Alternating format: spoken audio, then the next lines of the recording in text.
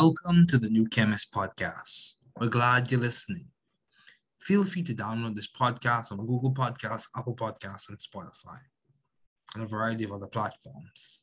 Here on the new Chemist, we discuss chemistry, which simply put is the science of change, as well as community, research, careers, and COVID-19. We're happy you're listening. My guest today is Mr. Ricardo, Deveaux, the Deputy Permanent Secretary of the Ministry of Education in the Bahamas. Thanks again for joining me.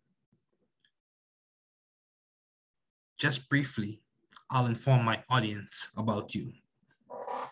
An accomplished scholar and public servant, Mr. Ricardo Deveaux is a 1985 graduate of the R.M. Bailey Senior High School, a 1990 graduate of Bethune-Cookman College with a Bachelor of Science degree in Psychology with honors, and a 1992 graduate of Nova Southeastern University with a Master's of Science degree in Human Services with a specialization in Human Resource Management. In May 2009, he delivered the commencement address at Bethune-Cookman University and was awarded the Honorary Doctorate of Humane Letters. He's been employed with the Bahamas government since 1992, and he is currently stationed at the Ministry of Education as Deputy Permanent Secretary that is responsible for the technical education and labor relations. He is the former chairman of the school board for R.M. Bailey Senior High School, former chairman for Greenville Preparatory Academy, and a member of the National Tripartite Council. He is the former student body president at Bethune-Cookman University and resident student body president at Nova Southeastern University. He's won numerous awards and has numerous accomplishments, and he was instrumental in the establishment of the Bahamas Primary School Student of the Year Awards Program, a premier awards program in the Bahamas. It is good to have him on as a guest. Please welcome Mr. Ricardo Deveaux. Thank you, Mr. Deveaux, for joining me today. It is a pleasure, a privilege, an honor to have the Deputy Permanent Secretary of the Ministry of Education on this podcast today. Thank you again. Thank you for having me. Yes. So, what have been your long-standing interest in the field of public service? Well, I started as a public service servant 29 years ago, and there were many reasons, people joined the public service. One is economic opportunity, the chance to work on something that they're passionate about, and most persons join the public service because of job security. But for me, honestly, I felt like for the past 29 years, I've been a part of a group of individuals who are determined to change the profile of the public servant, raising the profile of who the public servant is, and also giving the example that the best and brightest individuals still want to work for the government, people who are committed to making a difference.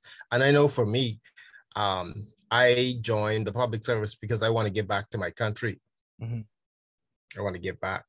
So that has been my long-standing interest in the field of public service, giving back.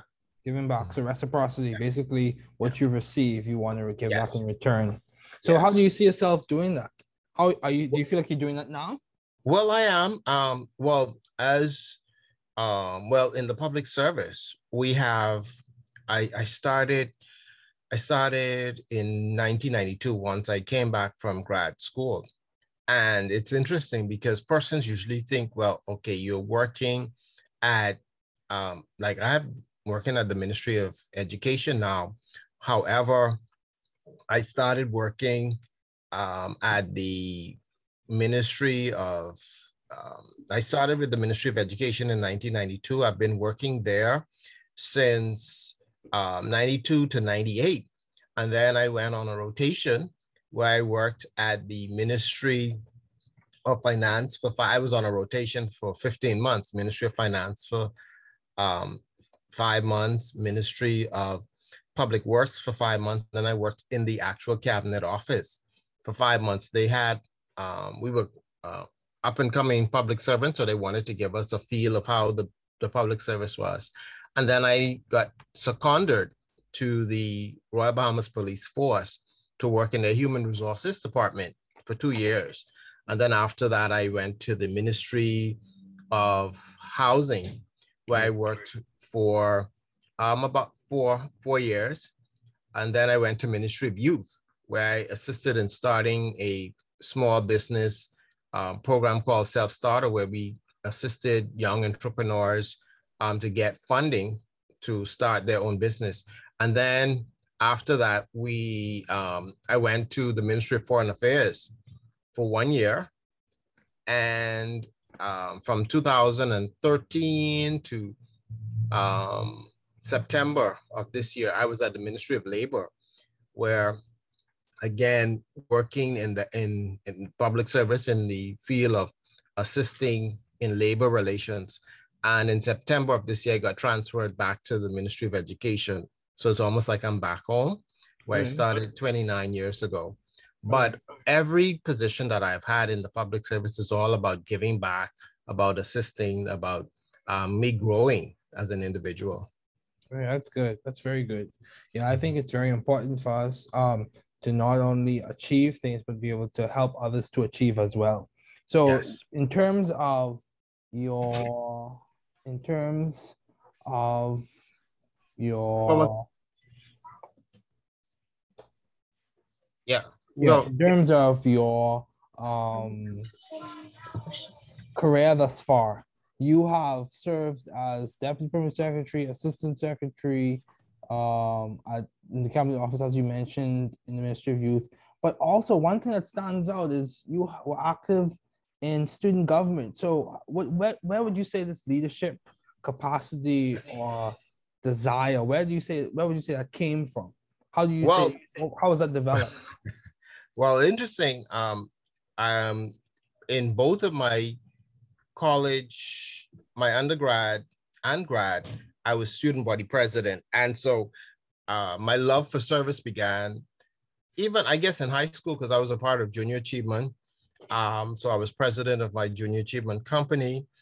When I went to college, I was on student government from my sophomore year. So service has always been a part of what I enjoy doing. So I believe coming to the public service and serving was just another form of being able to be comfortable and excited about giving back to my community, giving back to my country. Okay, that's good. That's good. Yeah. So how do you maintain view of the bigger picture in your career and in your life in general? That's interesting. I think many years ago, I don't know if you would hear, but people would say that, well, the public servants don't attract the best and the brightest. And so I have said for me that the public service, what has caught my attention, I guess, with the public service is that public service, and that's why I say that the career in public service is something that you have to want to give back. Because in the public service, and we think about the private sector, in the private sector is usually that you're accountable to who? Your shareholders, you're accountable to those persons who, and it's all about a profit driven. But when you work for the public service, you aren't afforded that luxury. You are now working to make taxpayers, so who are your customers, they're the ones who are demanding. And so we don't have no shareholders that we say we have to make a profit. So my bigger picture of working in the career in public service, meaning that I'm going to be obligated to these taxpayers, that I'm going to give the best quality service that I'm supposed to give. I'm going to give back and ensure that whatever section that I'm in, that I'm going to be a part of those change agents that are making the government look good. Mm-hmm. So that's, I look at that as, for me, the bigger picture. Yeah, I completely agree. I completely agree. It's you're striving for excellence within your field, within your craft. Yes. You maximize the resources that are available to you as a public servant. So yes. Yeah, I completely agree. And with that same intention to give back, that's one of the reasons why I started this podcast. That's one of the reasons why I have decided to start writing books as well. As a chemistry graduate student, I've published a book already, and I'm working on some more books. I'm trying to tailor a book right now for BGCSE chemistry students at this moment. Wow. Let me tell you, can I be a little honest about you? I mean, when I met you as a sixth grade student, I would always remember the portfolio that you presented. Okay. The student of the year. Okay. You were about 10 or 11, and you were dressed up. And I remember everyone talking about you. You were dressed up in a high chair, in a suit and tie. Okay. And that was the opening picture of your portfolio. And I always remember what the words of the judges were. It was like, this young man has already changed his mindset. We can't wait to see where he will be in years to come. And it's interesting that I look at you today and I look at that same young man in that portfolio. And if you go back to your portfolio, you would see you were that young man in that chair, in that high chair with that tie, shirt and tie, doing great things, my brother. Doing great Thank things. you. Yeah, God is good. God is good. And I'm thankful for my parents and people like you who saw potential in me to invest in that potential and to give back to me. So yeah, thank you so much. So how have you been adaptive and creative in the field of education? You know, currently we encounter some challenges in the Bahamas. Yeah, we are encountering some challenges. I think everyone's aware of that. So how are we like being adaptive or creative? What new technologies, new strategies are we implementing to improve it? Well, I guess one of the things that we have in the last 19, 20 months, especially in the field of education, we have really, truly been, as the Ministry of Education, suffering because, I mean, this pandemic has created, I guess, a headache for all of us. And in fact, just in the last 4 weeks, the Ministry of Education has been in a lot of meetings. In fact, we just had a town hall meeting on Thursday with our minister, the Honorable Glenisana Martin, is that, you know, we have had the virtual platform in education, and there have been some challenges because unlike, I guess, students who are probably in the private schools, who parents are investing, we have a lot of kids who are not being properly or have not been coming on.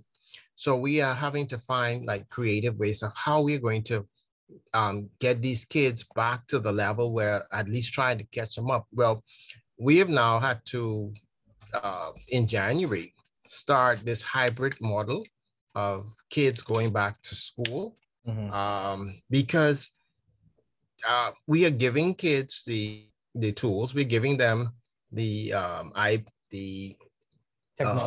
technology needed.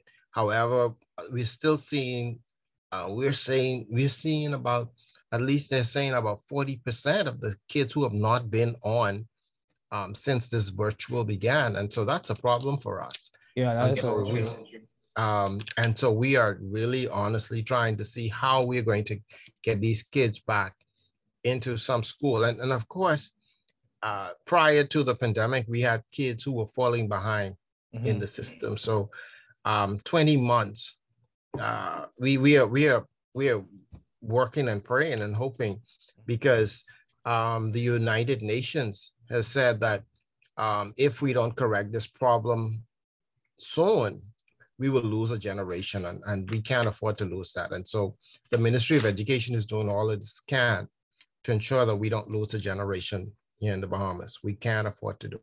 Yeah, we can't afford to do that. And, you know, I'll say this, you know, I'm a person of faith, so I believe things can change.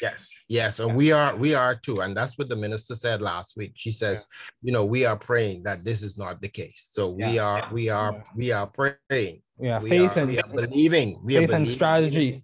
Faith and strategy. So, you know, and along with that same line, I'll drop one more update. I'm also working towards a specific tailored grant to help support labs back home in the Bahamas. If the grant is approved, awesome. Yeah, I'm working towards that as well. So, you know, because at the same time, I agree and I acknowledge that government plays a major role in changing things, but we, the people, have to play a role as well.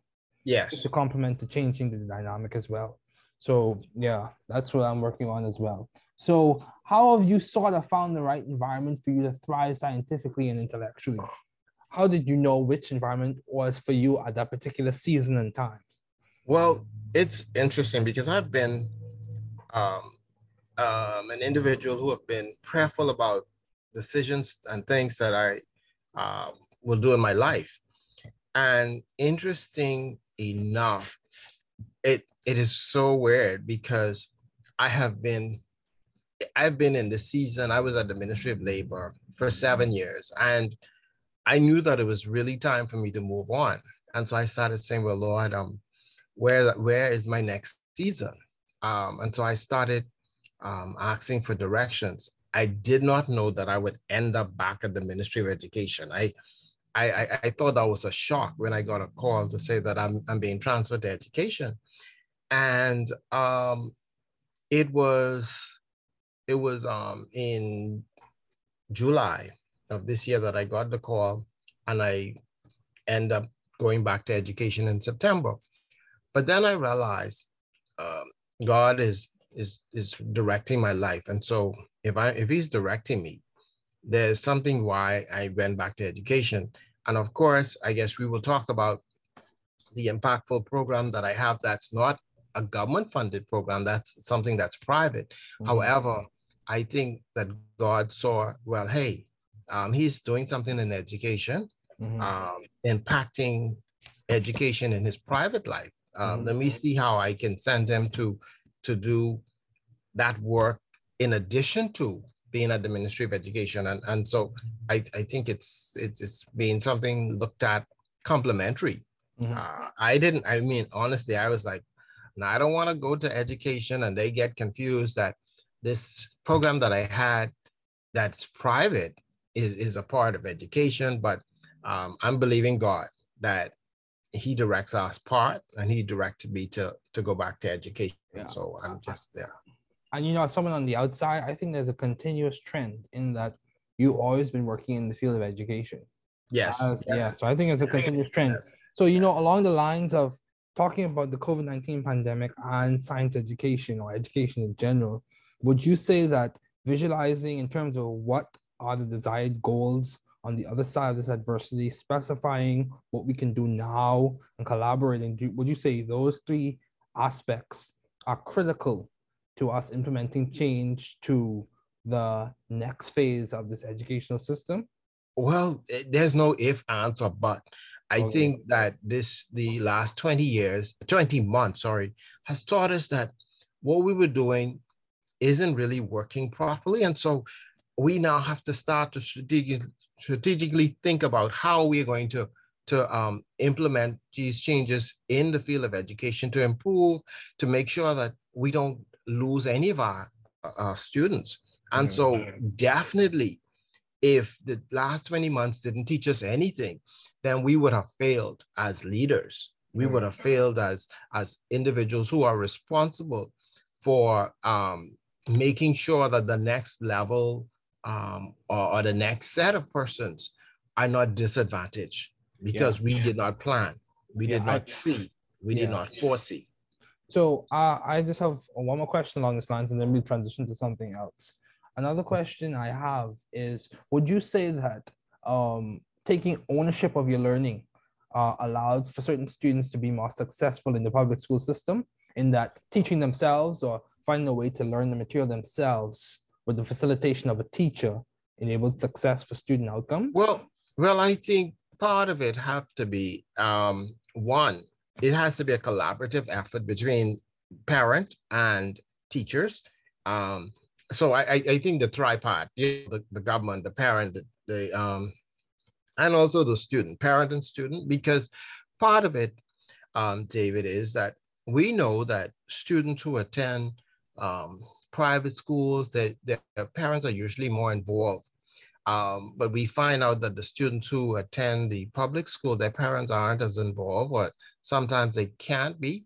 But we need to find some way that we will actually connect all of these dots to determining that, hey, you have to be involved in your child's life. And I sort of have a perspective on that because I attended a private school, and I know that I don't talk about this aspect of my life much, but I attended a private school and I got kicked out of my private school because I got 3 Fs, 2 Ds. I'd already repeated the 8th grade. And so by the 10th grade, I got kicked out of the private school I attended. My parents sought to enroll me in another private school, 2 other private schools, and that didn't work. So I had to attend a public school. But my parents did not give up on me when I went into that public school. They continued to work. I had a guidance counselor by the name of Zoe Powell. I had a teacher by the name of Sharon Poitier and a teacher by the late Chuck Mackey who pushed me and who knew that I was a broken child, and they realized that I needed intervention. And so with my parents, Edward and Beverly Deveaux, and those good teachers, I am who I am today. Broken, but making a contribution now. That's a good story, and that's a good narrative. And I think, if we could extrapolate the interventions from those case studies, from those particular scenarios, I think we can implement some more changes. So, how do you maintain a balanced life given all your responsibilities and accomplishments? How do you maintain balance, Mr. Deveaux? Well, let me tell you, I have an awesome wife, Pamela, and 2 amazing daughters who are partners with me in the work that I do, whatever I do. Okay. And I've also set a principle, and this may sound crazy, but I said I would save the world from Monday to Thursday, but I'm saving my family Friday, Saturday, and Sunday. And that doesn't mean that on Mondays I don't deal with family, but I'm actively involved in my community, and but I'm also actively involved in my children's life. No school play, no school dance. I am not there because I want my children to also know I can't be saving the whole world and not saving them. And so what you would notice that, I mean, I find my wife and I have, she do the school drop off, I do the pickup. And I have always enjoyed doing the pickup because I usually find that time to talk to my daughters to find out what's going on. Well, one is in college now and the other is in grade 7. But I enjoyed that time that I spent with them. So that was always a part of the balance. So although I was working hard, I was like, guess what? I'm still saving. I don't plan nothing on Friday nights. So there's no parties, no nothing. I'm always my daughters are going to, whatever they want to do on Friday nights and Saturday are their days. Like just the Saturday. On Saturday day, my fraternity had a bell ringing for the Salvation Army. But that night, I took my daughters to get something to eat, my wife and daughters for something to eat. Then we went looking at the Christmas lights and because I'm trying to create moments, that night. I'm just trying to create moments. So that's how come I have a balanced life. Because it's very important to have a balanced life. Yeah, I completely agree with you. And what you talk about, if you phrase it differently, you talked about strategies and priorities, basically. Yes. Yeah, I've spoken to professors from MIT, Harvard, Georgia Tech, and a variety of other places, and there are some common trends. Most of them when I ask them about balance, they speak about their spouses, one, and they also speak about their family. So having priorities does complement the balance. Yes. So, how do you maintain vision and teamwork in your environment? How are you able to keep the team moving, team going forward? Well, first of all, we were trying to connect for a while, and it was because just a few months ago, the government implemented a leadership training program for 9 months they have selected about 40 public servants to put us through this course where we are dealing with ethics in government, where we're doing teamwork, where we're doing productivity.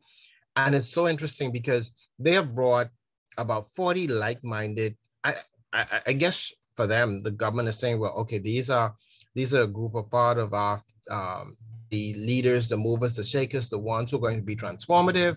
And it's so interesting is that we are feeding off one another because then we realize that, hey, we are going to be a part of the individuals who are going to make a difference in the public service. And so maintaining vision and teamwork in that environment, we are feeding off one another. And although we are from respective ministries, we find that there's some common threads of things that we need to do, some things that we need to, how we are going to implement the public service. We know that we have to change the mindset of the public servant, because if we don't, we know one thing, that the public service will not survive. And so for us, we want to be able to be a part of the individuals who are going to be the mentors, the individuals who are going to be the creative ones, to show that, hey, we are going to do what we need to do to make putting persons in the right mindset, allowing persons to see what it takes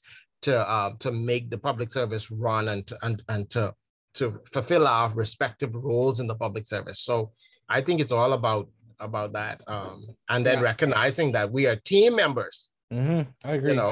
Team members. Yeah, and I was listening to a discussion by a opinion leader, thought leader, whatever you want to phrase her as, pastor as well. And she stated, what's one thing that you can change right now that could change everything? You could change the way you think. You could change, you can decide to change the way you think about the situation. Yes. So yeah, that's good. Mindset is important. So making these questions even more specific, why did you choose psychology as a field to major in? Why psychology? It's interesting. When I went to school, my best friend was a marketing major. And so I didn't know what I wanted to do. And so my first semester in college, I selected marketing as a major. However, I knew that I wanted to work in a field that deals with working with people. And so I took a psychology class and I fell in love with it. And so I started thinking about what kind of careers you can get with a degrees in psychology. And I am so embarrassed to tell you how this one ended up, but I loved psychology. And it was a how I'd say a mind-blowing experience. It was and so in my freshman year, I decided, let me look at some of the majors, and I ended up doing after that course, the second course, and I saw psychology being the greatest area for me. And so got into it, and I decided that I would pursue a PhD in psychology. Okay. But I didn't. Let me tell you what happened. I graduated from college at the age of 22, and I was like, oh man, 5 more years in school. I'll be 28. I'll be single, no kids. Do I want to spend the rest 5 years in school? The biggest mistake for me, and that's why I encourage young people to go after your dreams, because on my 28th birthday, I sat there and I was like, wow, I'm single, no kids. And I should have pursued my PhD. But what I did was, I still was in love with psychology. And so when I went to grad school, I decided to pick an area that I can work with my psychology. And I loved human resources. And so that's why I ended up doing human resources at the graduate level. But yeah, it's all about helping people. Yeah, and this is the thing, Mr. Deveaux. I would say this, getting a PhD is good. I'm in grad school now. Yes, it's nice and fine and dandy. But the reality of the situation is having employable skills, having the capacity to change situations, to implement strategies, to work well in the environment. I think those translate equally as well as having a degree. A degree does provide job security. A PhD does provide a lot of opportunity and leverage and social mobility and all those other things. And research shows that. But my thing is, you can have a PhD and still not have the skills that you need for that particular niche. Yes. You can have a PhD in, so for example, you can have a PhD in some specific type of mass spectrometry, which is a chemistry technique. And you need to work in a particular area in the biological area. The jobs are available in the biological realm. So how do you connect those two? If you didn't get the employable skills, you have to do some more training then. Yes. Even with the PhD. So I think it depends on your field. So if you had to characterize what makes a successful public servant, what would you say? If someone sees Mr. Deveaux, listen to this episode, a Bahamian, American, whoever the case, because these go all around the world. So If someone listens to this episode and wants to be a public servant, a servant leader, what would you say makes a successful servant leader? Well, first of all, we all know that public servants work for the government and are there the citizens who make up working for them. But we want to know that we work for the elected government, not the political party. Mm-hmm. And so it's not, so when we come to work to the for the public service, we are not here to work because of the politics. We're here to deliver a service for the government. We are here to inform and give policy making decisions. We are here to give the best evidence-based advice to our leaders, and has nothing to do about politics. It's making sure that we're giving ethical, we're making sure we're giving integrity in our development, in our thoughts. We're also ensuring that one of the things about it is that I always say public servants are loyal to the government, not to whoever is in, but ensuring that, again, giving impartial advice, objective advice. So the public servant knows that, hey, I am working for the lead, for the country, and it's all about putting my country first. And so I believe that's what we look at for a successful, for ideal public servant. Yeah, that's good. That's good. You work and you respect the office, the institution, the procedures. Yeah, that's good. That's a good point. So what ways can people contribute to the Bahamian Ministry of Education or Department of Education at this time? How can people contribute? If someone says, I see the issue, or I see the Bahamian people struggling with this, how can Bahamians or others contribute to? Well, first of all, I would love to see, David, is that one, our young people who are going and obtaining additional qualifications and knowledge, that they will return one day to come back to assist to build up our country, because all of the knowledge that persons are receiving, we also need to build up the Bahamas. So I'm hoping that we would see those individuals. Like I have a daughter, as I said, she did her bachelor's in elementary education. She's pursuing her master's in special ed. And so I'm hoping that she would return back to the Bahamas knowing that she has a contribution to make. And I'm hoping that the Bahamas also will be ensuring that they are going to make the environment attractive enough for our young people to return home and to make their contribution, because we cannot be too afraid. And this is where we have problems. Our young people are getting the qualifications, but they're afraid to give them the advancement they need because they say, well, they're too young. And so I'm hoping that we change our mindset too, because you can't expect our young people to go off and be trained and you're not willing to embrace them because you feel that they're too young. And so that's a problem in the Bahamas. Yeah, I completely agree that there's a mindset shift that has to change. There's a mindset shift that has to take place, in that a fresh perspective can be good. Yes. Yeah. Novelty and naivety don't always go hand in hand.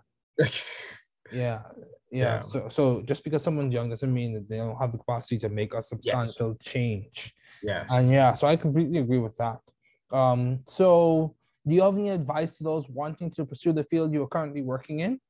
Well, my advice to them is that, one, you be open-minded, you change that mindset. I want you to also to be mindful of what it is that you want to do. I'm so sorry, but for me, David, everything that I do, it's all about what legacy Ricardo Deveaux is going to make, whether it's in private, public. What is going to be the legacy? What is going to be something that I'm going to give to someone else? It's all about mentoring. I believe that I am placed on earth to make someone else better than I was, or to make their road better than I was. So it's helping someone else, mentoring somebody else in this road called life. And so I'm here to offer myself so that the person who comes after me doesn't have it as hard as I did. Yeah, I completely agree with you. You know, if I could help somebody as I travel along, Yes. my living will not be in vain. And you know, another thing is, I spoke with a professor from Harvard University, Harvard and MIT. This is a co-director of the Health Sciences and Technology School. His name is Dr. Emery Brown. And one of the things he said, and this is not a novel, but this is important. He said, if you could be nice to someone, why not do it? If you can just be nice to someone, you're never too important to help someone or to reach out to someone. So I think that's very important. You're never too important. Never. Because you know, God and Jesus Christ reached out to us. Yes. Yeah. So you're never too important. So what has been some of the most beneficial advice you have received? Wow. One is that as I said earlier, having flunked out of high school, I remember having my teachers and my parents tell me that yes, I can. And so I think made that phrase so powerful. But I remember my parents telling me, Ricardo, you can move beyond this point. I, I, although you failed, I'm not giving up on you. You are my child. You are my student, and you can do it, and you will do it. And so that's why for me, David, whenever I meet young people, I actually give them the tool of telling them, yes, they can. Yes, you can become whoever you want to become. Write it down, study it, review it, and make it happen. I completely agree. Write the vision, make it plain so that they run nothing. Yeah, don't tarry, wait for it. It'll surely come to pass. Yes, sir. Yeah. So, you know, I completely agree with that. And, you know, the thing I've come to understand is, yes, we recognize faith has its role in like religious circles, but faith also has a role in our vocational lives. Yes, it does. It has a substantial role. So, you know, and I think as we conclude, one thing that's important is I think some things we can take away from this conversation is don't be persistent, persevere, don't give up. You know, things are challenging, but you know, hold fast to faith and hold fast to the people that are around you. And I think one of the things that we have come to understand is children, especially even in scientific circles, pediatric population is known that they have the capacity to be resilient. So things can change. Yes, things can change. You just have to put in the work and trust God with the process. Yes. Yeah. So thank you, Mr. Deveaux. This is a really good Thank you, David. Thanks for listening. We're glad you were able to tune into this podcast. Once again, this is The New Chemist, where we discuss chemistry, which simply put is the science of change, as well as the other sciences, careers, community, research, and COVID-19. Thanks again for listening. Note, the views on this podcast represent those of my guests and I.